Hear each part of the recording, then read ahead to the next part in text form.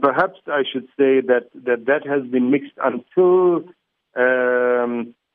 probably about 5 or 6 years ago, when South Africa started making overtures that it wanted to take a stronger line. So, for example, the decision taken by the ANC that no government officials would be allowed to visit Israel unless the decision said, unless it was to further the peace process, which of course was not going to happen, or for diplomats who were going there. And then it all reached a head, of course, in the December 2017 ANC conference at Nasrec, when the resolution was adopted unanimously that South Africa should downgrade its embassy in Tel Aviv to a liaison office, which means that South Africa will have no diplomatic representation in Israel.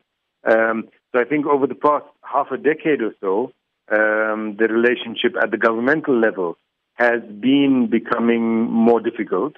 But at other levels, the relationship remains the same and, in fact, thrives. At the economic level, there's been no reduction of trade as a result of what the ANC has said or what the government has said. At the social level, there hasn't been any change in terms of visits back and forth, etc.